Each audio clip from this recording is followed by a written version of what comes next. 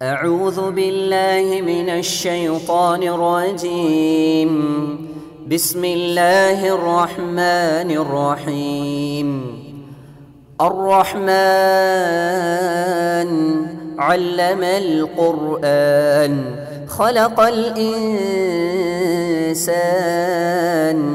علمه البيان السلام عليكم ورحمة الله وبركاته. எல்லாம் அல்லாஹ்வின் நல்லடியார்களே, அன்பார்ந்த சகோதரர்களே, நாம் வாழ்க்கை நெறியாக ஏற்றுக்கொண்டிருக்கிற இஸ்லாமிய மார்க்கத்திலே நம்முடைய வாழ்க்கைக்கு தேவையான எல்லா விதமான அறிவுரைகளும் போதனைகளும் சொல்லப்பட்டிருப்பதை நாம் அறிந்து வைத்திருக்கிறோம். சமுதாயத்தில் இருக்கக்கூடிய அனைத்து தரப்பு மக்களுக்கும் தேவையான அறிவுரைகள் மார்க்கத்திலே சொல்லப்பட்டிருக்கிறது. இன்னும் குறிப்பிட்டு சொல்வதாக இருந்தால், அதிகாரத்தில் இருக்கக்கூடியவர்கள், பொறுப்பில் இருக்கக்கூடியவர்கள், அவர்கள் எப்படி இருக்க வேண்டும் என்ற வழிகாட்டுதல் மார்க்கத்தில் சொல்லப்பட்டிருக்கிறது. அதே போன்று அவர்களுக்கு கீழே இருக்கக்கூடியவர்கள், இணைந்து செயல்படக்கூடியவர்கள் எப்படி இருக்க வேண்டும் என்பதை பற்றியும் சொல்லப்பட்டிருக்கிறது. எல்லா தரப்பு மக்களுக்கும் சொல்லப்பட்டிருக்கிறது. குறிப்பாக ஆட்சி அதிகாரத்தில் இருக்கக்கூடியவர்கள் எப்படி இருக்க வேண்டும், அவர்கள் குடிமக்களுடைய விஷயத்தில் எப்படி இருக்க வேண்டும், ஆட்சி அல்லாத மற்ற பொறுப்புகளில் அதிகாரத்தில் இருக்கக்கூடியவர்கள் தனக்கு கீழே இருக்கிற மக்களுடைய விஷயத்தில் எப்படி கவனமாக இருக்க வேண்டும் என்ற அறிவுரையும் நிறைய சொல்லப்பட்டிருக்கிறது. அதில் முதலாக சொல்ல வேண்டிய விஷயம் என்னவென்று சொன்னால், முதல்ல கவனிக்க வேண்டிய விஷயம் என்னன்னு சொன்னால், இந்த உலகத்தை பொறுத்த வரைக்கும் அல்லாஹ் எல்லாத்துக்கும் எல்லா அருட்கொடையும் கொடுக்கவில்லை. அல்லாஹ் சிலருக்கு வேறு வேறு அருட்கொடைகளை கொடுத்திருக்கிறான், சிலருக்கு வேறு வேறு அருட்கொடைகள் கொடுக்கப்படவில்லை. சிலருக்கு அல்லாஹ் கல்வியை கொடுத்திருப்பான, செல்வம் இருக்காது.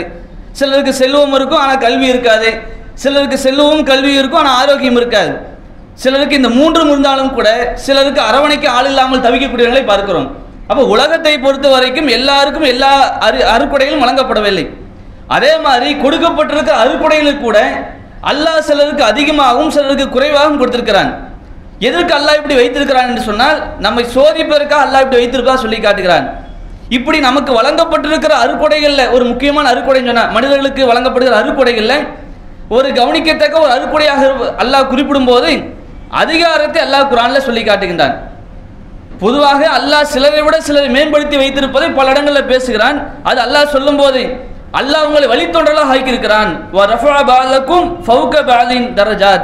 சிலரை விட்டும் சிலரை நாம் தகுதியில உயர்த்தி இருக்கிறோம். அது எதுல வேணா இருக்கலாம், காசு பணத்தில் இருக்கலாம், கல்வியில் இருக்கலாம், எந்த விஷயத்தில் வேணா இருக்கலாம். சிலரை விட்டும் சிலரை நாம் அந்தஸ்தில் தகுதியில் உயர்த்தி வைத்திருக்கிறோம். எதுக்குன்னு சொன்னா, லி எபுலுவக்கும் ஃபீமா ஆத்தாக்கும், உங்களுக்கு எது வழங்கப்பட்டிருக்கிறதோ, எதை நாம் கொடுத்திருக்கிறோமோ அதில் சோதிப்பதற்காக நாம் அப்படி ஆக்கி வைத்திருக்கிறோம் என்று அல்லாஹ் சொல்லி காட்டுகின்றான். அப்ப எந்த ஒரு அருட்கொடை எடுத்துக்கொண்டாலும் அது சோதனை. கொடுத்திருப்பதும் சோதனை, கொடுக்காம இருக்கிறதும் சோதனை. கொடுத்திருந்தால் அதை சரியான முறையில் பயன்படுத்த வேண்டும், கொடுக்கலையா பொறுமை காக்க வேண்டும், அதற்காக தவறான வழியில் போயிடக்கூடாது. அப்ப அதிகாரம் அதே வகையில் தான். யாருக்கு ஒரு அதிகாரம் கொடுக்கப்பட்டிருக்கிறதோ, ஒரு ஆட்சி கொடுக்கப்பட்டிருக்கிறதோ, 4 பேர்த்தை வழி நடத்தக்கூடிய ஒரு இடத்துல இருக்கிறார்களோ, அவர்கள் அந்த அதிகாரத்தை சரியான முறையில் பயன்படுத்த வேண்டும். இது மார்க்கம் சொல்லி காட்டுகிற ஒரு முக்கியமான விஷயம். இது திருமறை குர்ஆன்ல நிறைய இடத்துல சொல்லப்பட்டிருக்கிறது. இன்னும் சொல்ல போனால், எப்படி மற்ற அருட்கொடைகளை பற்றி விசாரிக்கப்படுமோ, மற்ற பாக்கியங்களை பற்றி அல்லாஹ் மறுமையிலே கேள்வி கேட்பானோ, அதுக்கு நாம் சரியான முறையில் பதிலளிக்க வேண்டுமோ, அந்த மாதிரி அதிகாரத்துக்கும் கேள்வி இருக்குது மறுமையில். இதை இன்னைக்கு பெரும்பாலான ஆட்சியாளர்கள், அதிகாரிகள் உணர்ந்த மாதிரி தெரியல. ஒரு அதிகாரத்தில் போய் உட்கார்ந்த உடனே, ஆட்சியில் போய் உட்கார்ந்த உடனே, ஒரு அரசு பதவியில் போய் உட்கார்ந்த உடனே, ஏதோ ஒரு போஸ்டிங்கில் போய் உட்கார்ந்த உடனே அதை தன்னுடைய சுயநலத்துக்காக பயன்படுத்தக்கூடியவர்கள் எத்தனை பேர் பார்க்கிறோம். அந்த அதிகாரத்துடைய அவசியத்தையும் அதனுடைய முக்கியத்துவத்தையும் புரியாம அதை தவறான முறையில் கையாளக்கூடியவர்களை நம்ம பல அலுவலகங்களில் நம்ம பார்க்க தான் செய்யறோம். அப்போ இஸ்லாம் என்ன சொல்லி காட்டுதுன்னா, இந்த அதிகாரம் என்பது உங்கள் திறமையால் வந்தது கிடையாது, நான் கொடுத்திருக்கிறேன். அல்லாஹ் அப்படிதான் சொல்றான். எப்படி மற்ற அருட்கொடைகள் கொடுக்கப்பட்டிருக்கிறதோ அந்த மாதிரி நான் கொடுத்திருக்கிறேன். அந்த வகையில அதிகாரத்தின் மூலமா அந்தஸ்தை கொடுத்திருக்கிறேன். எதுக்கு? சோதிக்கிறதுக்காக. மறுமை நாளில் இந்த அதிகாரம் பற்றி விசாரிக்கப்படும். ரசூலா பொதுவாக சொல்றாங்க, குர்ஆனும் பொதுவாக பேசுகிறது. சும்மல துஸ்அலுன்ன யௌமைதின் அனின் நஈம், அந்நாளில் அனைத்து அருட்கொடைகளை பற்றி விசாரிக்கப்படும். அதுல எல்லாமே வந்துடும், அதிகாரமும் பொறுப்பும் வந்துடும். அப்ப இந்த எண்ணத்தில் ஒரு முஸ்லீம் இருக்கிறாரு, இந்த புரிதல் இருக்கக்கூடியவர் ஒரு ஆட்சியில் இருக்கிறாருன்னு சொன்னால், அவர் குடிமக்களுடைய விஷயத்தில், தனக்கு கீழே இருக்கிற விஷயத்தில் சரியாக இருப்பார். அப்படிதான் இஸ்லாம் எதிர்பார்க்கிறது. அதே மாதிரி பார்த்தீங்கன்னு சொன்னா, அதிகாரம் அப்படின்னு சொன்னா நம்ம என்ன நினைச்சிடக்கூடாது, ஏதோ ஆட்சியில் இருக்கிறது, பெரிய பெரிய போஸ்டிங்கில் இருக்கிறது, உயர் பதவிகள் இருக்கிறது மட்டும் நினைக்கக்கூடாது. சிலர் அப்படி போஸ்டிங் இல்லாட்டியும் கூட தொழில் வியாபாரம் செய்யக்கூடிய இடத்தில் தனக்கு கீழே 4 பேர் வேலை பார்ப்பாங்க. அது ஒரு அதிகாரம் தான். நாம் ஒரு கடை வச்சிருக்கிறோம், ஒரு நிறுவனம் வச்சிருக்கிறோம், ஏதாவது ஒரு வியாபாரம் செய்கிறோம், நமக்கு கீழே சம்பளம் வாங்கக்கூடியவர்களாக ஊழியர்களாக நிறைய பேர் இருப்பாங்க.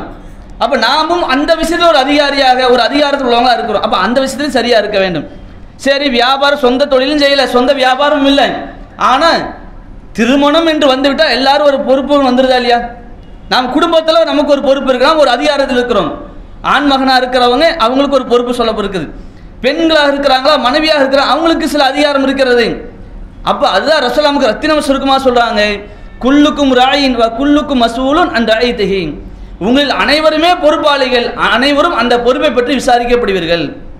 அது சொல்லிட்டு ரசூல் விளக்குறாங்க, ஒரு ஆட்சியில் இருக்கக்கூடியவர் தன்னுடைய குடிமக்களை பற்றி விசாரிக்கப்படுவார். குடிமக்களுக்கு செய்ய வேண்டியதை செஞ்சாரா, அவங்க விஷயத்தை அக்கறை காட்டினாரா, அவங்களுடைய பாதுகாப்புக்கு உறுதி அளித்தாரா என்ற கேள்வி அவருக்கு இருக்கிறது. மக்களுக்கு வருகிற பிரச்சனையை நீக்கினாரா என்ற கேள்வி அவருக்கு இருக்கிறது. அடுத்த ரசூல் சொல்றாங்க, ஒரு ஆண்மகன் கணவன் தன்னுடைய குடும்பத்திற்கு பொறுப்பாளியாக இருக்கிறார், அவங்களுக்கு தேவையானதை கொடுக்கிறது, சம்பாதித்து அவங்களுக்கு தேவையான உணவை கொடுக்கிறது, ஆடை கொடுக்கிறது, அந்த குடும்பத்தில் அவர்களுக்கு தேவையான விஷயத்தை நிறைவேற்றுவது ஒரு ஆண்மகனுடைய கடமை, அதை செய்யணும். மறுமையில் இல்லைன்னா கேள்வி கேட்கப்படுவார். அல்லாஹ் மறுமையில விசாரிப்பான். திருமணம் முடிச்சிட்டாரு, ஆனால் மனைவி மக்களுக்கு எதுவும் செய்யறதில்லை, இவர் வாட்டுக்கு நல்ல ஊர் சுத்துறாரு, நினைச்ச மாதிரி ஜாலியா இருக்கிறாரு, தனக்கு குடும்பம் இருக்கிறதே தெரியாது, குடும்பத்துக்கு செய்ய வேண்டிய எந்த பொறுப்பும் செய்யறதில்ல, ஒரு அலட்சியம் கேர்லெஸ்ஸா இருக்கிறாருன்னு சொன்னா மறுமை நாளில் அவருக்கு பதில் சொல்லி ஆக வேண்டும். அதே மாதிரி தொடர்ந்து ரசூல் சொல்றாங்க, ஒரு மனைவி தன்னுடைய கணவனுடைய குடும்பத்திற்கு பிள்ளைகளுக்கும் கணவனுடைய வீட்டுக்கும் பொறுப்பாளி. வீட்டில் இருக்கு எத்தனையோ விஷயங்கள் இருக்கு, கணவனுக்கு சொந்தமானது இருக்கிறது, பிள்ளைகள் இருக்கிறாங்க, அதை பாதுகாக்கிற அதை பராமரிக்கிற பொறுப்பு கடமை அந்த பெண்ணுக்கு இருக்கிறது. அந்த அதிகாரத்தில் அவங்க இருக்கிறாங்க, அவங்க அதை பற்றி மறுபடியும் விசாரிக்கப்படுவாங்க. அது தொடர்ச்சியாக சொல்லும் போது ஒரு ஊழியர் ஒரு பணியாளர் தன்னுடைய எஜமானுடைய சொத்துக்கு பொருளாதாரத்துக்கு பொறுப்பாளியாக இருக்கிறார். நம்மளை ஓனர் நம்பி கல்லாப்பட்டியில் உட்கார வச்சிருக்கிறாரு, நம்மளை நம்பி ஒரு இடத்துல அனுப்பி வைக்கிறாங்க, ஒரு பொருளை வாங்கிட்டு வர்றதுக்கு ஒரு பொருளை கொடுப்பதற்கு நம்ம இடத்துல பணம் ஒப்படைக்கப்படுது, பொருளாதாரம் ஒப்படைக்கப்படுது, பொருட்கள் ஒப்படைக்கப்படுதா, அதில் சரியான இருக்க வேண்டும், நமக்கு வழங்கப்பட்ட பணியில கரெக்டா இருக்க வேண்டும், அதை பற்றி மறுபடியும் விசாரிக்கப்படுவோம். அப்ப எந்த வகையில பார்த்தாலும் ஏதாவது ஒரு வகையில நாம் ஒரு அதிகாரம் உள்ளவர்களாக ஒரு விஷயத்தில் பொறுப்பாளர்களாக நாம் இருக்கதான் செய்யறோம். அப்ப அதை பற்றி மறுபடியும் விசாரிக்கப்படுங்கள் என்று மார்க்க நமக்கு எச்சரிக்கை செய்வதை பார்க்கிறோம். அப்போ எல்லாரும் மறுபடியும் விசாரிக்கப்படும். நமக்கு இன்னும் சொல்ல போனால் ஒன்றுக்கு மேற்பட்டவர்கள் சேர்ந்து இருக்கக்கூடிய அது எந்த விஷயமா இருந்தாலும் சரி, ஏதாவது ஒரு விஷயத்துக்காக ஏதாவது ஒரு தேவைக்காக ஒன்றுக்கு மேற்பட்ட நபர்கள் ஒன்று சேர்ந்துட்டாங்கன்னாவே அங்கே சிலர் அதிகாரம் செலுத்தக்கூடியவர்களாக, சிலர் அந்த அதிகாரத்துக்கு கட்டுப்பட்டு நடக்கக்கூடியவர்களாக இருப்பாங்க. இதான் எதார்த்தம். ஒரு பயணம் போகிறாங்க, எங்கே இறங்கணும், எங்கே சாப்பிடணும், எங்கே ரெஸ்ட் எடுக்கணும், எந்த ஹோட்டலுக்கு போ, இப்படின்னு அவங்களுக்குள்ள ஒரு தடுமாற்றம் இருக்குது. சரிப்பா, இவர் பயணம் அமீராக இருக்கட்டும், பாய் நீங்கள் சொல்லுங்கள் அப்படின்னு வந்துட்டு அவர் அதிகாரத்துக்கு வந்துட்டு மற்றவங்க கீழே வந்துடுறாங்க. அப்போ எந்த வகையில் நான் ஒன்றுக்கு மேற்பட்ட மக்கள் சேர்கிறார்களோ, பல ஆட்கள் சேர்கிறார்களோ, அங்கு அதிகாரம் செலுத்தக்கூடியவர்களும் அந்த அதிகாரத்துக்கு கீழே இருக்கணும் வந்துடுறாங்க. அப்போ எந்த விஷயமா வேணா இருக்கலாம், அது உலக விஷயமா இருக்கட்டும், தொழில் விஷயமா இருக்கட்டும், எந்த விஷயமா இருக்கட்டும், நமக்கு ஒரு பொறுப்பு இருக்கு என்று சொன்னால் அதுக்கு கீழே இருக்கிறவங்க விஷயத்தில் கவனமாக இருக்கணும், அந்த பொறுப்பை சரியான கையாள வேண்டும். அப்போ கீழ்மட்டத்திலிருந்து மேல் மட்டம் வரைக்கும் ஆட்சியாளர்களாக மன்னர்களாக இருக்கிறாங்க பார்த்தீங்களா, அவங்க எல்லாத்துக்கும் பொருந்தக்கூடிய அறிவுரை இந்த அறிவுரை. நமக்கு பல இடத்துல சொல்றாங்க. எந்த அளவுக்கு சொல்றாங்கன்னா, கீழே இருக்கக்கூடிய நமக்கு கீழே இருக்கிறவங்கள்ட்ட வரம்பு மீறக்கூடாது.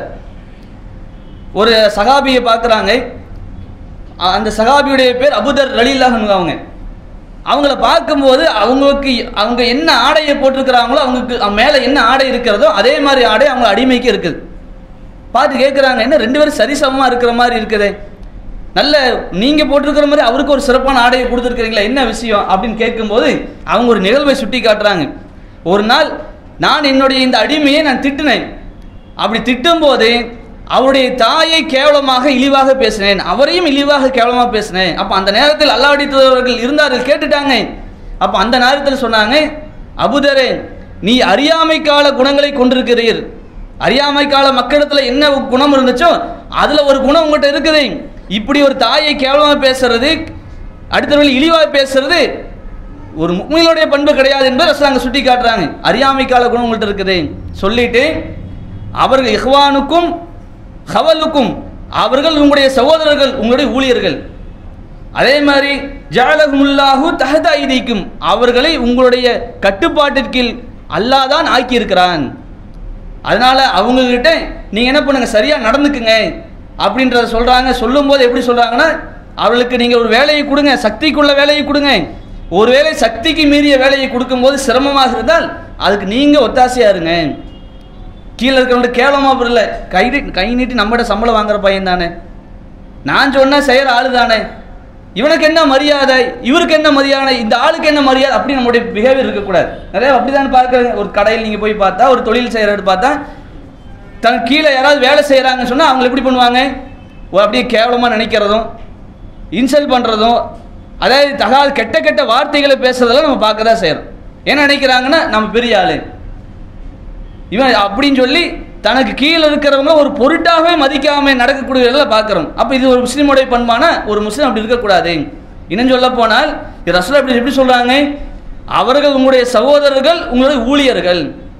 இப்ப நம்முடைய ரத்த பந்தம், நம்ம குடும்பத்தை அண்ணனோ தம்பியோ நம்ம கீழே வேலை செய்யறாங்க, அவங்கள்ட்ட அப்படி நம்ம பேசுவோமா? ஏதாவது ஒரு விஷயத்துல அப்படி நம்ம அவங்க நடத்துவோமா? ஏதாவது ஒரு தவறு செஞ்சுட்டாங்க, ஏதாவது பிறன் செஞ்சா அப்படின்னா அவங்க தாயை இழுத்தோம், தகுதி இழுத்தோம், கேவலப்படுத்தி பேசுவோமா? ரத்த சொந்த பந்தத்தில் எப்படி சகோதரர்களோ அதை விட இன்னொரு சகோதரத்துவம் என்ன, எல்லாரும் ஆதமுடைய சந்ததிகள். அப்போ பல சகோதரர்களாக நாம் இருக்கிறோம் என்று சொன்னால், நம்ம கீழே வேலை செய்யறாங்கன்னு சொன்னால், ஏதோ ஒரு வகையில் நம்ம கீழே இணைந்து இருக்கிறார்கள் சொன்னால், அந்த கீழே இருக்கக்கூடியவர்களை நீங்க கேவலமா நினைக்க கூடாது, அற்பமா நினைக்க கூடாது. இது இஸ்லாம் நமக்கு சொல்லுகிற ஒரு முக்கியமான அறிவுரை. அப்போ சாதாரண ஒரு பொறுப்புக்கே அதிகாரத்தில் உள்ளவங்களுக்கு இந்த அறிவுரைன்னு சொன்னா ஒரு ஆட்சியாளர் எந்த அளவுக்கு இருக்கணும். ஆனா பல ஆட்சியாளர்கள் எப்படி கீழே இருக்கிற மக்களை தன்னுடைய சுயநலத்துக்கு பகடைக்காயாக பயன்படுத்துறதை பார்க்கிறோம். இருக்கா இல்லையா? கார்பரேட் நிறுவனங்களுக்கு விலை போயிட்டு மக்கள் செத்து போனா என்ன, சோறு இருந்தா என்ன, சோறு இல்லாட்டி என்ன, வேலை இருந்தா என்ன, வேலை இல்லாட்டி என்ன, படிப்பு இருந்தா என்ன, படிப்பு இல்லாட்டி என்ன, நமக்கு என்ன ஆட்சி இருந்தா போதும், அந்த ஆட்சிக்காக எதையும் செய்வோம், யாரையும் சாகடிப்போம் அப்படின்னு போறாங்க இல்லையா? அப்ப காரணம் என்ன? இஸ்லாமுடைய அறிவுரைகளுக்கு மாற்றமாக தான் பல சமூக மக்கள் இருப்பதை பார்க்கிறோம், பலர் இருக்கிறதை பார்க்கிறோம். ஆனா இஸ்லாம் என்ன சொல்றது, அது சின்ன அதிகாரமோ பெரிய அதிகாரமோ, அது சின்ன பொறுப்போ பெரிய பொறுப்போ, உங்களுக்கு கீழே இருக்கிற மக்களிடத்துல நீங்கள் என்ன பண்ணுங்க, சரியான முறை நடந்துக்குங்க, வரம்பு மீறாதீங்க. ரசூல் சொல்லி காட்டுறாங்க, உங்களுக்கு கீழே இருக்கிறவர்கிட்ட இரக்கம் காட்டுங்கள். ரசூல் சொல்லுவாங்க, இரக்கத்தை இன்ன ஷர்ர ரியாய் அல் ஹுதமா, நிர்வாகிகளில் ஒரு அதிகாரத்தில் இருக்கக்கூடியவங்கள கெட்டவங்க யாருன்னு சொன்னா இரக்கமில்லாத கல் நெஞ்சக்காரர்கள் அப்படின்றாங்க ரசூல். மக்களுக்கு கொரோனா இஷ்யூ நீங்க பாருங்க, மக்கள் அவ்வளவு சாப்பாட்டுக்கு வழி இல்லாம, வேலைக்கு வழி இல்லாம இருக்கிறாங்க. எந்த ஒரு மக்களுக்கு பதில் சொல்ல வேண்டிய இடத்துல இருக்கக்கூடிய அதிகாரிகள் வெளியே வரல, எந்த ஒரு பேட்டியை சந்திக்கல, ஆக்கப்பூர்வமான எந்த ஒரு செயல் திட்டங்களும் நடைமுறைப்படுத்தல. ஊடகத்தை புறக்கணிச்சிட்டு, பிரஸ் மீட்டிங்கை புறக்கணிச்சிட்டு, உள்ளுக்குள்ள இருந்துட்டு ஏசி ரூம்ல உட்காந்து வேடிக்கை பார்த்து நிகழ்வு தான் நம்ம பார்க்க தான் செஞ்சோம்.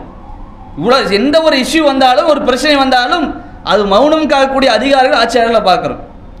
அப்படி இல்லாம தனக்கு கீழே இருக்கிற விஷயத்துல இறக்க உணர்வோடு நம்ம என்ன நடந்து கொள்ளணும். ஏதோ பெரிய பெரிய விஷயத்துல மட்டும் இல்லை, ஒரு கடையா இருக்குன்னு வைங்களேன், இவர் கரெக்டாக வந்துட்டு இருக்காரு, வராரு போறாரு, ஏதாவது ஒரு திடீர்னு ஒரு எமர்ஜென்சியான விஷயம், இவர் லீவ் போட்டு ஆகணும், யாரோ தூரத்தில் யாரோ இறந்துட்டாங்க அப்படின்னு வச்சுங்களேன், தன்னுடைய குடும்பத்தார் யாராவது போகணும்னு சொன்னால் இவர் போவார் இல்லை, அந்த அதிகாரத்தில் இருக்கிறவங்க, அந்த ஊழி சம்பளத்தை கொடுக்கக்கூடியவர். அப்போ வேலையால் ஒருத்தர் அந்த மாதிரி போக வேண்டிய இக்கட்டான சூழல் இருக்குதுன்னு சொன்னால், அப்படியாப்பா இக்கட்டான சூழல் இருக்குது, நீ போயிட்டு வா அப்படின்னு. ஆனால் பல இடங்கள்ல பல ஊழியர்கள் எப்படின்னு சொன்னால், ஒரு நல்லது கெட்டதுலேருந்து சொந்தமாக எந்த விஷயத்துக்கும் போக மாட்டாங்க. நீங்கள் பாருங்கள், ஒரு பெரிய அளவுக்கு நெருங்கிய மவுத்துக்கும் கூட போகாம, காரணம் வேலை போயிரும் பாய், நான் லீவ் எடுத்தேன்னா அவ்வளோதான், சீட்டை கிழிச்சுவார் எங்கள் முதலாளி. அப்போ என்ன ஒரு தோற்றம் அங்கே, அங்கே ஒரு என்ன நிலைமை? அப்போ இப்படி இல்லாமல் அதுக்குன்னு அக்கறை இல்லாமல் நடந்துக்குங்க. ஒரு நிறுவனத்தை சும்மா ஏனதுன்னு நடத்த முடியாது, ஒரு தொழிலை ஏனதுன்னு செய்ய முடியாது. அதே நேரத்தில் முடிந்த அளவுக்கு தனக்கு கீழே இருக்கவங்கள்ட்ட எந்த விஷயத்தில் அனுசரிக்க முடியுமோ அந்த விஷயத்தை அனுசரித்து நடக்கூடியவர்களாக இரக்கம் தன்மையோடு நான் நடந்து கொள்ள வேண்டும் என்று மாறன் சொல்லி பார்க்கிறோம். இது கீழே உள்ள பொறுப்புக்கும் சரி, மேலே இருக்கிறவங்களுக்கும் சரி, அந்த ஆட்சியில் இருக்கிறவங்களுக்கும் அதிகாரத்தில் இருக்கும் அப்படித்தான். நீங்கள் இப்போ சில ஆஃபீஸ்க்கெல்லாம் போய் பாருங்க, ஒரு கவர்மெண்ட் ஆஃபீஸில் போய் பார்த்தீங்கன்னா ஒரு சின்ன விஷயமா இருக்குங்க, ஏதாவது ஒரு டவுட்டுன்னு மக்கள் வந்து வெளியே நின்றுட்டு இருப்பாங்க, க்யூவில் உட்காந்து நின்றுருப்பாங்க, காலையிலேருந்து நின்றுருப்பாங்க, என்னன்னு கேட்டு பதில் சொன்னால் வேலை முடிச்சு. ஆனால் வழி சொல்ல மாட்டாங்க. அந்த பியூனாக இருக்கிறவங்க பார்த்தீங்கன்னா ஒரு சின்ன ஒரு கையெழுத்து வாங்குவதற்காக ஒரு நாளுக்கெல்லாம் அலைக்கழிக்கப்படக்கூடிய ஆட்கள் நம்ம பார்க்க தான் செய்யறோம். ஒரு சின்ன விஷயமா இருக்கும், ஏதோ ஒரு தேவைக்காக போய் நிற்பாங்க. அந்த சீட்டில் உட்காந்துக்கிட்டு தேவையில்லாத வெட்டி பேச்சு பேசிட்டோம், தேவையில்லாத செயலில் ஈடுபட்டுட்டோம். அப்படி என்ன பண்ணுவாங்க, ஒரு அசால்ட்டாக அதை இன்சல்ட் பண்ணுற மாதிரி நடந்து கொள்ளக்கூடிய அதிகாரிகள்லாம் பார்க்க தான் செய்யறோம். எத்தனையோ துறைகள் நாமளும் போயிருப்போம், பல தேவைகளுக்காக, சான்றிதழ் வாங்குறதுக்காக போயிருப்போம், சர்டிஃபிகேட் வாங்குறதுக்காக போயிருப்போம், ஏதாவது கையெழுத்து வாங்குறதுக்காக போயிருப்போம். கவர்மெண்ட்டில் எத்தனையோ துறைகள் இருக்கா இல்லையா? கவர்மெண்ட் துறையிலையும் அப்படி இருக்கு, தனியார் துறைகளையும் அப்படிப்பட்டவர்கள் இருக்க தான் செய்கிறாங்க. சின்ன விஷயமா இருக்கும், ஒரு என்னன்னு கேட்டு பதில் சொல்ல விஷயமா இருக்கும், ஆனால் அது செய்ய மாட்டாங்க. சாதாரணமாக அவங்க கொண்டு வந்துக்கிற பேப்பருக்கு வாங்கிட்டு இதில் என்ன இருக்குன்னு பார்த்து சொல்கிற விஷயமா இருக்கும், ஆனால் பார்த்து சொல்ல மாட்டாங்க. அந்த இறக்கம் இல்லாமல் அவங்க வந்து வேலையை விட்டுட்டு, தொழிலை விட்டுட்டு, குடும்பத்தை விட்டுட்டு பல மணி நேரம் வந்து நிற்கிறாங்கன்னா, வேகாத வெயில் வந்து நிற்கிறாங்கன்னா, அது எவ்வளோ பெரிய சிரமம், அதெல்லாம் கண்டுக்க மாட்டாங்க. இப்படிப்பட்டவங்களை பார்க்குறோம். அப்போ ரசூலுல்லாஹ் எப்படி சொல்கிறாங்க, யார் அந்த அதிகாரத்தில் இருக்கிறவங்கள கெட்டவங்க என்று சொன்னால் இரக்கமற்ற கல் நெஞ்சக்காரர்கள். தனக்கு கீழே இருக்கிற மக்கள், தன்னுடைய பொறுப்பு கீழே இருக்கிற மக்கள் அவதிப்படுறாங்க, கஷ்டப்படுறாங்கன்னு சொன்னால் அதை களைவதற்கான வாய்ப்பு இருந்தும் வழி இருந்தும் எந்த ஒரு முயற்சியும் செய்யாமல் இருக்கிறது, அது கையெழுத்து வேடிக்கை பார்க்கறது, இதை ரசூலுல்லாஹ் என்ன பண்ணாங்க, எச்சரிக்கை செய்கிறாங்க. இப்போ இந்த புரிதல் ஒரு ஆட்சியாளர் இருக்கு, ஒரு மன்னங்கிட்ட இருக்குன்னா அந்த ஆட்சி எப்படிப்பட்ட ஆட்சியாக இருக்கும்? குடிமக்களுக்கு ஏதாவது பிரச்சனை வருமா? குடிமக்களுக்கு ஒரு தேவை என்று சொன்ன உடனே நிறைவேற்றப்படுமா இல்லையா? ஆனால் அந்த புரிதல் இன்னைக்கு இல்லைன்றதை நமக்கு நடைமுறையில் நம்ம பார்க்கிறோம். அதே மாதிரி பாருங்க, நபிகள் நாயகம் ஸல்லல்லாஹு அலைஹி வஸல்லம் சொல்லி காட்டுறாங்க, அல்லாஹ் வந்து ஒரு சிலரை அதிகாரம் கொடுத்திருக்கிறாங்க, மக்களுக்கு நல்லது செய்யக்கூடிய ஒரு அதிகாரத்தில் கொடுத்திருக்கிறான். அந்த அதிகாரத்தில் இருந்து கொண்டு மக்களுக்கு தேவையான விஷயங்களை செய்யாமல் அவர் தடுத்து கொடுக்கிறார். செய்ய முடியும், ஆனால் செய்ய மாட்டாங்க, ஒரு அலட்சியம். நம்மளை யார் கேள்வி கேட்கறதுக்கா, நான் செய்ய மாட்டேன் அப்படின்னு இருக்கிறார்கள் என்று சொன்னால், இஹ்தஜபல்லாஹு அன்ஹு தூன ஹாஜத்திஹி வ ஹல்லத்திஹி வ ஃபக்ரிஹி, அல்லாஹ் அவருடைய தேவையை, அவசிய தேவையை, வறுமையை போக்காமல் தடுத்து விடுவான். அதிகாரிகள் இருக்கிறவங்களுக்கு எச்சரிக்கை. அது அது வட்ட பொறுப்பாக இருக்கட்டும், நகர பொறுப்பாக இருக்கட்டும், மாநில பொறுப்பாக இருக்கட்டும், நாட்டு பொறுப்பாக இருக்கட்டும், சின்னதுலேருந்து மேலே வரைக்கும் எந்த ஒரு பொறுப்பாக இருக்கட்டும், அந்த பொறுப்பின் அடிப்படையில் செய்ய வேண்டியதுக்கு வாய்ப்பு இருந்தும் அதை செய்யாமல் அலட்சியமாக இருக்கிறாங்க. மக்களுடைய தேவையை நிறைவேற்றுறதில்லை. முடியும், செய்ய முடியும், அவங்களுக்கு திறமை இருக்குது, வாய்ப்பு இருக்குது, ஆனால் எல்லாம் இருந்தும் கூட செய்யாமல் இருக்கிறாங்கன்னு சொன்னால் அல்லாஹ் அவர்களுக்கு கொடுக்க வேண்டியதை தடுத்து விடுகிறான் அப்படின்னு சொல்லி நபிகள் நாயகம் ஸல்லல்லாஹு அலைஹி வஸல்லம் எச்சரிக்கை செய்கிறாங்க. அப்போ இந்த மாதிரி எல்லா அதிகாரத்தில் இருக்க நம்ம கீழே யாராவது இருக்கிறாங்க, அது ஒருத்தரோ ரெண்டு பேரும், அவங்க விஷயத்தில் எப்படி இருக்க வேண்டும் என்ற வழிகாட்டுதல் மார்க்கத்தில் நிறைய சொல்லப்படுவதை பார்க்குறோம். அதே மாதிரி ஒரு பிரச்சனை, தனக்கு கீழே இருக்கிற மக்களுக்கு ஒரு பிரச்சனையா, அதுக்கு உதவி செய்யக்கூடியவர்களாக, அந்த சிரமத்தை நீக்கக்கூடியவர்களாகத்தான் ஒரு ஆட்சியாளர் இருக்க வேண்டும், அதிகாரி இருக்க வேண்டும். மாறாக சிரமத்தை கொடுக்கக்கூடியவர்களாக இருந்தால், ரசூலுல்லாஹ் சொல்கிறாங்க, ஆயிஷா ரலியல்லாஹு அன்ஹா சொல்கிறாங்க, நபிகள் நாயகம் ஸல்லல்லாஹு அலைஹி வஸல்லம் அவர்கள் ஆயிஷா ரலியல்லாஹு அன்ஹா வீட்டில் இருக்கிறாங்க. அப்போ ரசூலுல்லாஹ் வந்து துஆ கேட்குறாங்களா, இறைவா என்னுடைய சமுதாயத்தில் யார் ஏதோ ஒரு விஷயத்துக்கு பொறுப்பெடுத்துக் கொண்டு அதை நிறைவேற்றாமல் மக்களை சிரமப்படுத்துகிறார்களோ, ஃபஷக்க அலைஹிம் ஃபஷ்குக், அவர்களை நீ சிரமத்தை ஏற்படுத்து, ஃபஷ்குக் அலைஹிம். நீங்க பாருங்க, இன்னைக்கு வந்து இந்தியாவில் எத்தனை பிரச்சனைகள் நடந்துட்டு இருக்குது, சமூகத்தில் எவ்வளவு பிரச்சனைகள், வேலையில்லாத திண்டாட்டம். இந்த பாசிச அரசு ஆட்சிக்கு வந்தது மக்களுக்கு தொடர்ந்து அவலங்கள், பல்வேறு பிரச்சனைகள் வந்து படையெடுத்து வந்துட்டு இருக்குது. ஆனால் அந்த சிரமத்தை ரசிக்கக்கூடியவர்களாகத்தான் ஆட்சியாளர்கள் உட்கார்ந்துட்டு இருக்கிறாங்க, நம்ம பார்க்க தான் செய்கிறோம். அப்போ இந்த மாதிரி எந்த ஒரு மக்கள் பிரச்சனை மக்களிடத்தில் வந்தாலும் அதை கண்டும் காணாமல் இருந்து கொண்டு இன்னும் சிரமத்துக்கு மேலே சிரமம் கொடுக்கக்கூடியவர்களாகத்தான் ஆட்சியாளர் இருக்கிறாங்க. அப்படிப்பட்டவங்க ரசூலுல்லாஹ் என்ன எச்சரிக்கை செய்கிறாங்க, இறைவா யார் மக்களுக்கு ஒரு விஷயத்தை செய்வதற்கு பொறுப்பெடுத்துக் கொண்டு தேவையை நிறைவேற்றாமல் இருக்கிறத தாண்டி சிரமத்தை கொடுக்குறாங்களா, அவர்களுக்கு நீ என்ன பண்ண, சிரமத்தை ஏற்படுத்து அப்படின்னு ரசூலுல்லாஹ் என்ன பண்ணுறாங்க, துஆ செய்யக்கூடிய காட்சியை நம்ம பார்க்குறோம். எல்லாத்துக்கும் மேலாக நபிகள் நாயகம் ஸல்லல்லாஹு அலைஹி வஸல்லம் கண்டிக்கிறாங்க.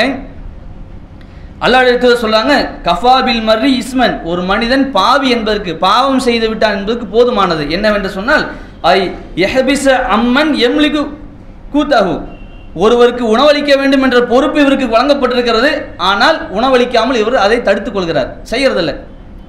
இந்த ஒரு விஷயமே அவர் பாவி என்பதற்கு போதுமானது. ஒரு அந்த பொறுப்பில் இருந்து கொண்டு பொறுப்பை செய்யாமல் வீணடித்தார் என்று சொன்னால் அது பாவம் என்று என்ன பண்ணாங்க, சுட்டி காட்டுறாங்க. இந்த புரிதல் ஆட்சியாளர்களுக்கு, அது மாநில பொறுப்பில் இருக்கட்டும், நாட்டு பொறுப்பில் இருக்கட்டும், எந்த அவங்களுக்கு இருந்துச்சு சொன்னால், நீங்கள் பாருங்கள், ரஷ்யாவுக்கு உக்ரைனுக்கு இடையில் அவ்வளோ பெரிய போர், எவ்வளோ பேர் கொல்லப்படுறாங்க. அந்த போருடைய பின்னணியில் வந்து பார்த்தீங்கன்னா சின்ன மேட்ரு வந்து நிற்குது. என்ன பிரச்சனை, அங்கே ஒரு கூட்டமைப்பில் சேர்றன்னு சொல்லி அந்த நாடு அறிவிச்சோன்னு, உக்ரைன் அறிவிச்சோன்னே அதுக்கு இங்கேருந்து தாக்குதல். அப்போ இப்படி அதிகாரிகள் எடுத்துக்கொண்டோம் என்று சொன்னால் கீழே இருக்கக்கூடிய மக்களுடைய நலனை காட்டிலும் தன் அதிகாரத்தை வெளிப்படுத்தக்கூடிய இடத்த தான் அதிக முக்கியத்துவம் கொடுக்கறத பார்க்குறோம். அப்போ மேலே இருக்கட்டும் கீழே இருக்கட்டும் எங்கே இடத்துல நம்ம இருந்தாலும் சரி, நம்ம கீழே யாராவது இருக்கிறாங்களா அவங்கள்ட்ட அவமதிக்காமல் கேவலமாக நினைக்காம அவங்க முடிந்த நல்லது செய்யக்கூடியவர்களாக, எந்த அளவுக்கும் எந்த வகையிலும் கெட்டது செய்யாமல் நாம் இருக்கக்கூடியவர்களாக இருக்க வேண்டும். இப்படி அதிகாரத்தில் உள்ளவர்களுக்கு இஸ்லாம் நிறைய அறிவுரை என்ன பண்ணுது சொல்லி காட்டுது. சாதாரண அறிவுரை இல்லை. ரசூலுல்லாஹ் சொல்கிறாங்க பாருங்க, ஒரு மனிதன் தனக்கு வழங்கப்பட்ட பொறுப்பை அதை நிறைவேற்றாம இருக்கிறார் என்று சொன்னால் லம் யஜித் ராயிஹத்தல் ஜன்னா, அவர் சொர்க்கத்தோட வாடை நுகர முடியாது. ரசூலுல்லாஹ் சொல்றாங்க. ஒரு ஆட்சியில் வந்து உட்கார்ந்தாச்சு, நான் அது செய்வேன் இதை செய்வேன் வாக்குறுதியெல்லாம் கொடுத்து மக்களுக்கு நான் என்ன பண்ணுவேன், கல்வியில் மலர்ச்சி வரும், வேலை வாய்ப்பில் புரட்சி வரும், எப்படி நான் வரக்கூடிய இடத்துல எந்த ஒரு பிரச்சனையும் இருக்காது, மக்களுக்கு தேவையான எல்லாத்தையும் கொடுப்பேன் அப்படின்னு வாக்குறுதி அளித்து விட்டு தான் ஆட்சியாளர் வராங்க. ஆனால் வந்தோன பிறகு என்ன, ஓட்டு கேட்கும் போது மட்டும்தான் தெருவுக்குள்ளே வந்திருப்பார் அந்த ஆட்சியாளர். அதுக்கு வார்டு மெம்பராக இருக்கட்டும், வார்டு கவுன்சிலராக இருக்கட்டும், ஊராட்சி மன்ற தலைவராக இருக்கட்டும், நகராட்சியில் இருக்கட்டும், மாநிலத்தில் இருக்கட்டும், எந்த அதிகாரத்தில் பாருங்க, தேர்தல் நேரத்தில் வரக்கூடியவர்கள் பல காணாமல் போயிடுறாங்க. பல வாக்குறுதிகள் அளிக்கிறாங்க, அதை அளித்து விட்டு அதை நிறைவேற்றாமல் புறக்கணிக்கிற பார்க்குறோம் இல்லையா? இதை ரசூலுல்லாஹ் எப்படி எச்சரிக்கிறாங்க, இப்படிப்பட்டவர்கள் சொர்க்கத்துடைய வாடையை கூட நுகர முடியாது. இன்னும் சொல்ல போனால் அந்த அதிகாரத்தில் இருந்துட்டு நேர்மையாக நடக்கணும், நியாயமாக நடக்கணும். அந்த அதிகாரத்திலிருந்து மோசடி செஞ்சாருன்னு வைங்களேன், ரசூலுல்லாஹ் சொல்றாங்க, ஹரம் அல்லாஹ் அலைஹில் ஜன்னா, அல்லாஹ் அவருக்கு சொர்க்கத்தை ஹராமாக்கி விட்டான். அப்போ இஸ்லாம் எல்லாத்துக்கும் பாடம் நடத்துது. அதிகாரம் எல்லா தரப்பு மக்களுக்கும் பாடம் நடத்துகிற மாதிரி அதிகாரத்தில் உள்ளவர்களுக்கும் பாடம் நடத்துது. இந்த பாடத்தை புரிந்தவர்களாக கற்றவர்களாக இன்னைக்கு பெரும்பாலான ஆட்சியாளர்கள் இல்லை. அது நாம் இருக்கிற இந்தியாவை எடுத்துன்னு சொன்னால் அந்த நோட்டை டிமானிசேஷன் வந்ததுலேருந்து எடுத்து பாருங்க, தொடர்ந்து எவ்வளோ விஷயங்கள், அதுவும் குறிப்பாக இஸ்லாமிய சமுதாயத்துக்கு எதிராக அவ்வளோ பெரிய அடக்குமுறைகளும் இஸ்லாமிய சமுதாயத்துக்கு எதிராக அவ்வளோ அநீதிகளும் நடைபெற்று வருவதை பார்க்குறோம். அதனால தான் ரசூலுல்லாஹ் வந்து என்ன சொன்னாங்கன்னா, ஆட்சியாளர்கள் அதிகாரத்தில் இருக்கிறவங்க கீழே இருக்கிறவங்கள்ட்ட உரிமை சார்ந்த விஷயத்தில் அவங்களுக்கு என்ன உரிமை இருக்கோ அதை சரியாக கொடுக்கணும். இப்போ வந்து ஒப்பந்தம் போட்டோம், வாக்குறுதி கொடுத்தோம், நான் இதுக்கு என்ன பண்ணுறாங்க, சேர்ந்து செயல்படுறாங்க. ஒரு அதிகாரம் ஒரு சிலர் இருக்கிறாங்க, கீழே சிலர் இருக்கிறாங்க. எப்பா நீ வேலைக்கு வாப்பா, உனக்கு சம்பளம் என்ன மாதம் ஒரு 10,000 ரூபா கொடுத்துட்றேன், மாதம் ஒரு 20,000 ரூபா கொடுத்தேன், இப்படி ஒரு ஒப்பந்தம் இருக்கு இல்லையா?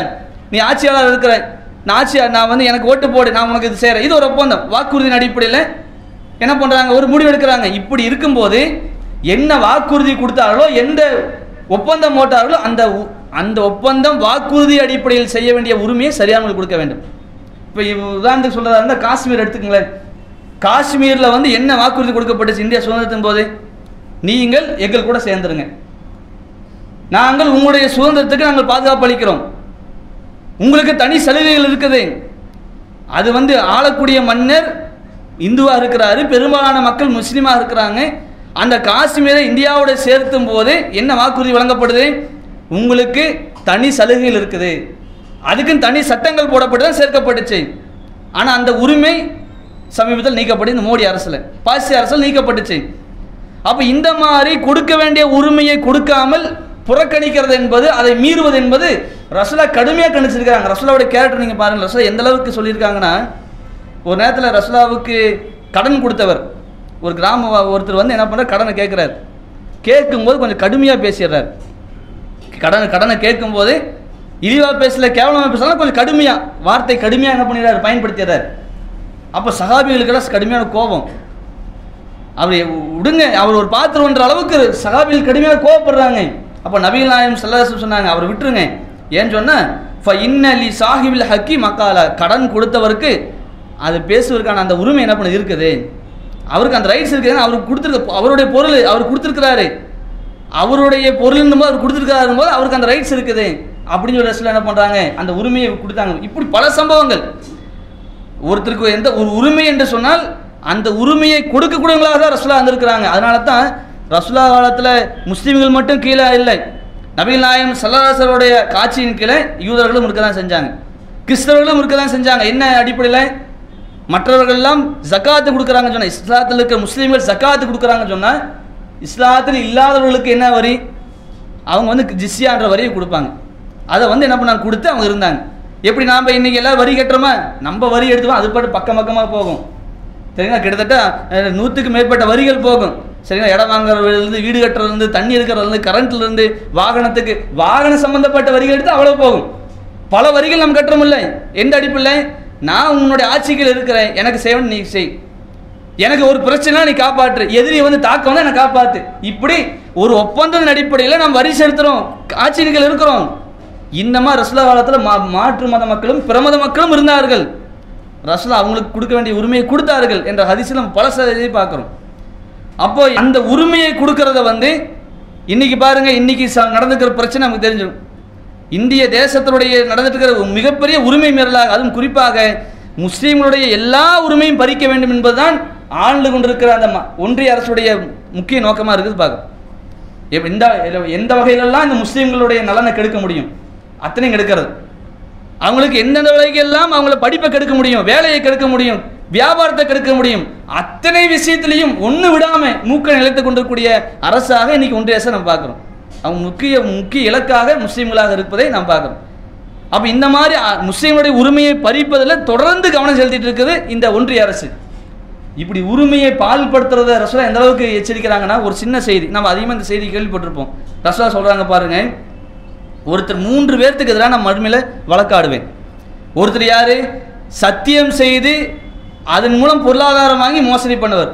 பாய் அல்லாஹ் சாட்சியா பாய், சத்தியமா பாய் அப்படின்னு சொல்லி சொல்லுவாங்க, வாங்குவாங்க, அந்த பொருளாதாரத்தை ஏமாத்திடுவாங்க. இன்னைக்கு நிறைய பேர் வியாபாரத்துக்காக தொழிலுக்காக வாங்கி ஏமாத்துறவங்க பார்க்குறோம். இப்படி அல்லாஹ்வை முன்னிறுத்தி சத்தியம் செய்துவிட்டு ஒருவர் மோசடி செய்கிறார் என்று சொன்னால் அவருக்கு எதிராக நான் வழக்காடுவேன். இன்னொருத்தர் யாரு? சுதந்திரமான அடிமையை விற்றவர். இன்னைக்கு எப்படி சொத்துகள் இருக்கோ அந்த மாதிரிக்கு ஒரு முக்கிய சொத்தாக அடிமைகள் கருதப்பட்டாங்க. சுதந்திரமான ஒரு அடிமையை விற்று அதை காசை சாப்பிட்டவர். இன்னைக்கு சிலர் இருப்பாங்க, தனக்கு சம்பந்தம் அந்த இடத்துக்கும் தனக்கு சம்பந்தம் இருக்காது, அந்த பொருளுக்கும் தனக்கு சம்பந்தம் இருக்காது, அடுத்தனுடைய பொருளை விற்று இவங்க என்ன பண்ணுவாங்க, தன்னுடைய வாழ்க்கையை நடத்தக்கூடிய இப்படி பார்க்குற சிலர். அப்போ இந்த மாதிரி அநியாயம் பண்ணி அடுத்தவர்களுக்கு உரிமையானதை பண்ணுறது எச்சரிக்கை செய்கிறாங்க. சுதந்திரமான அடிமையை விற்றவர். அதே மாதிரி சொல்கிறாங்க, ஒருவர் ஒரு பணியாளரை நியமிக்கிறார், வேலைக்காக நியமிக்கிறாரு, வேலையை வாங்கிக்கிறாரு, ஆனால் என்ன பண்ணல, வளம் யுகத்தி அஜரகு, ஆனால் அவருக்கான சம்பளத்தை கொடுக்கல. ஒரு நாளைக்கு இவ்வளோ சம்பளம், ஒரு வாரத்துக்கு இவ்வளோ சம்பளம், ஒரு மாதம் இவ்வளோ சம்பளம், இத்தனை மணி நேரம் வேலை செய்ப்பா உனக்கு இப்படின்னு கூட வேலை சேர்த்தாச்சு, ஆனால் கொடுக்கறதுக்கான வாய்ப்பு இருக்குது, காசு இருக்குது, ஆனாலும் கொடுக்காம என்ன பண்ணுறாங்க, அந்த ஊழியருக்கு தர வேண்டிய பொருளாதாரத்தை கொடுக்கல, அவருக்கான உரிமையை கொடுக்கல. இவருக்கு எதிராக மறுமையை நான் வழக்காடுவேன். அப்போ எந்த விஷயத்திலையும் தனது அடுத்தவங்களுடைய உரிமையில கை வைக்கிற, உரிமையை பறிக்கிற அதிகாரத்தை இஸ்லாம் கொடுக்கல. அதை கடுமையாக எச்சரிப்பதை நாம் பார்க்கிறோம். இப்படி பல அறிவுரைகள் மார்க்கத்தில் சொல்லப்பட்டிருக்கிறது. அது குறிப்பாக அதிகாரத்தில் உள்ளவர்கள், ஆட்சியாளர்களாக இருக்கக்கூடியவர்கள், அடுத்த வேதத்தை வழிநடத்தக்கூடிய அந்த பொறுப்பில் இருக்கக்கூடியவர்கள் எப்படி இருக்க வேண்டும் என்ற நிறைய அறிவுரைகள் குர்ஆன் ஹதீஸில் சொல்லப்பட்டிருக்கிறது. ஆனால் அதை பெரும்பாலான ஆட்சியாளர்கள், அதிகாரிகள் அதுக்கு மாற்றமாக தான் இன்றைய உலகில் நடந்து கொண்டிருப்பதை பார்க்கிறோம். அப்போ இதுக்கெல்லாம் காரணம் என்று சொன்னால் இது போன்ற எச்சரிக்கைகள் அவங்களுக்கு இல்லை. ஏதோ பொறுப்புனா சுகபோகத்தை அனுப்பி வைக்கிறதுக்கும் தன்னை பெருமையாக பீற்றிக் கொள்வதற்கான ஒரு வாய்ப்பாகத்தான் இன்னைக்கு இருக்கக்கூடிய பார்க்குறோம். அதுவும் சொல்ல போனால் மக்களுக்கு செய்கிறத விட இந்தியாவில் என்ன நடந்துட்டு இருக்கு, கார்பரேட்டுகள் விலகி போய்கிட்டு தனியார் நிறுவனங்களுக்காக இந்த நாட்டையே அடக வைத்துக் கொண்டிருக்கிற காட்சியை பார்க்கிறோம். அப்போ இஸ்லாத்துடைய புரிதல் வந்தது என்று சொன்னால் அது ஒரு தனிப்பட்ட மனிதனாக இருக்கட்டும், யாராக இருக்கட்டும், அவருடைய வாழ்க்கை சரியாக இருக்கும் என்பதை நாம் புரிந்து கொள்ள முடியும். அப்போ இப்படிப்பட்ட புரிதலை வல்லரகம் நாம் கொடுப்பானாக என்று கேட்டவனாக எனது இந்த உரையை முடிக்க அஸ்ஸலாமு அலைக்கும். அன்பார்ந்த சகோதரர்களே, அதிகாரத்தில் இருக்கக்கூடியவர்கள் எப்படி இருக்க வேண்டும் என்று குறித்து மார்க்கம் சொல்லியிருக்கக்கூடிய சில செய்திகளை பார்த்தோம். அதே மாதிரி பார்த்தீங்கன்னா அதிகாரத்தில் கீழே இருக்கிற மக்கள் எப்படி இருக்க வேண்டும் என்ற நிறைய அறிவுரைகள் மார்க்கத்தில் சொல்லப்பட்டிருக்கிறது. நீங்கள் அல்லாஹ்வுக்கு கட்டுப்படுங்க, அல்லாஹ்வுடைய தூதர் கட்டுப்படுங்க, அதிகாரத்தில் உள்ளவர்களுக்கு கட்டுப்படுங்க என்று மார்க்கம் என்ன பண்ணுறது சொல்லி காட்டுது. அந்த கட்டுப்படுதல் என்பது எப்படின்னு சொன்னால் அல்லாஹ்வுடைய கட்டளையை, அல்லாஹ்வுடைய தூதருடைய கட்டளையை மீறாமல் இருக்கிற வரைக்கும் தான்.